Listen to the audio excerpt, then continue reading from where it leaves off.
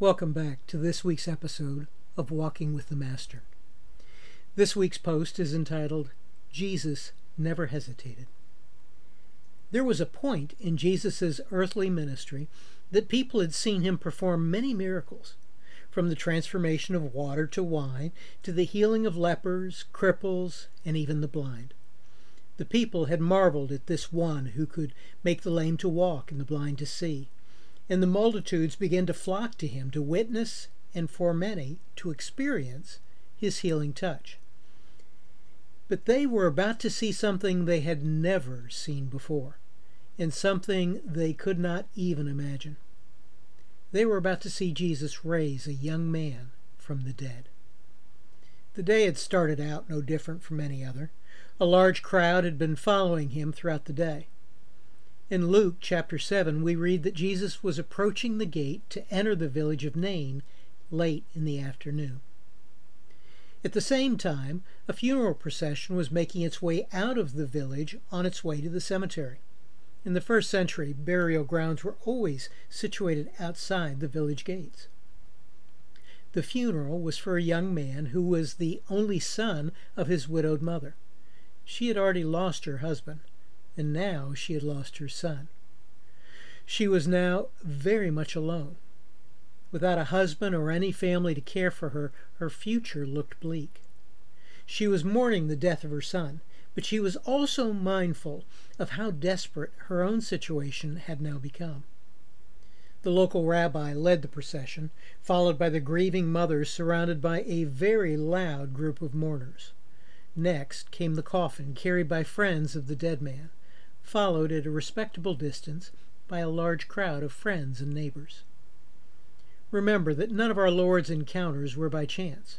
Each and every one of them was ordered in such a way as to fulfill his purpose and to bring the greatest glory to the Father. That was true of every encounter in Jesus' earthly life, and it's also true in ours.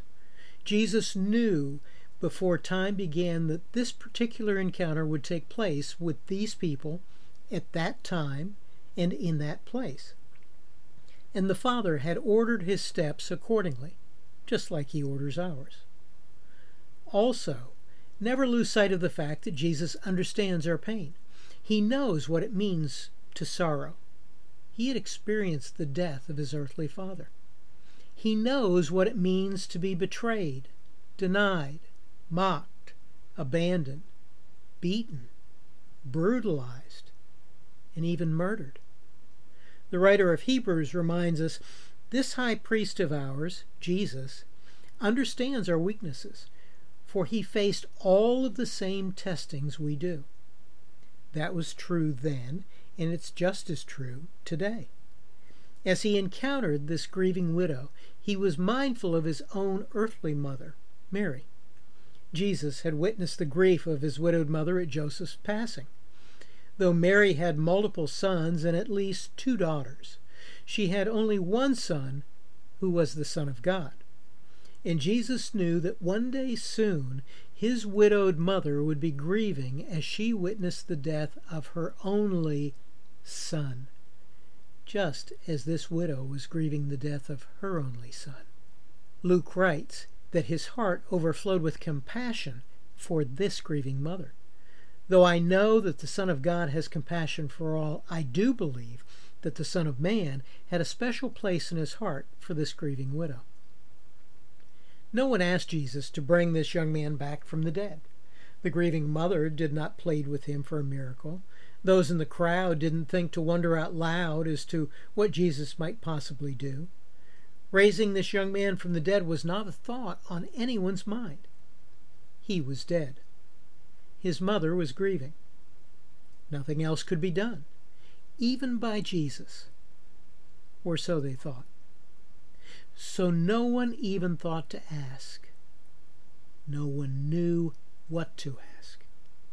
But Jesus knew, and he knew what needed to be done, and he was able to do it. So he intervened, and he interceded. There will be times in our lives when we won't know what to ask. We won't know to expect anything different. Gratefully and graciously, Our Lord has given us His Holy Spirit, who helps us in our weakness. For we do not know what to pray for as we ought, but the Spirit Himself intercedes for us. Trust Him to intercede, even when we don't know. The first thing Jesus did was to offer the mother comfort. We don't know if she knew who He was, but regardless, He spoke comfort into her life. He knew exactly what she needed. He always does. She needed comfort, tenderness, and assurance, and He spoke it into her life. Next, He did the unthinkable. He touched the coffin. The religious leaders of the day believed that to touch a coffin rendered you unclean for days and unable to perform your religious duty. But Jesus didn't hesitate. He walked over to the coffin and touched it, and the bearers stopped. Has the Lord ever told you to touch a coffin, either literally or figuratively? Has He ever brought someone into your life who seemed like a hopeless cause or a waste of time? Has He ever directed you to get involved in ministry that may cause you to be considered by others to be unclean? Remember, Jesus didn't hesitate. He walked right over and did what needed to be done. Then He spoke to the one who was dead. "Young man, I tell you, get up," Jesus spoke. In every instance that Jesus raised the dead to life, He did so by speaking. And we read in Scripture that when He returns, He will do so again. For the Lord Himself will descend from heaven with a shout, and the dead in Christ will rise first. As in all things, Jesus has but to speak it. He spoke, "Let there be light," and there was light. He spoke, "Peace be still," and the wind stopped.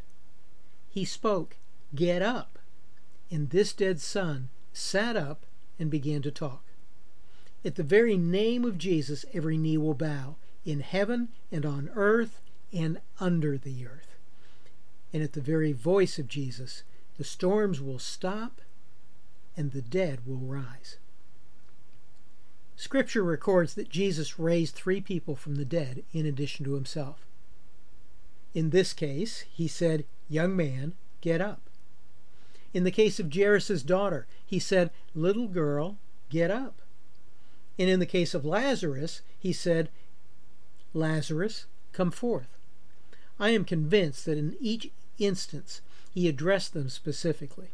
Otherwise, all the dead bodies within the sound of His voice would have arisen. Because in response to His very voice, the dead will arise.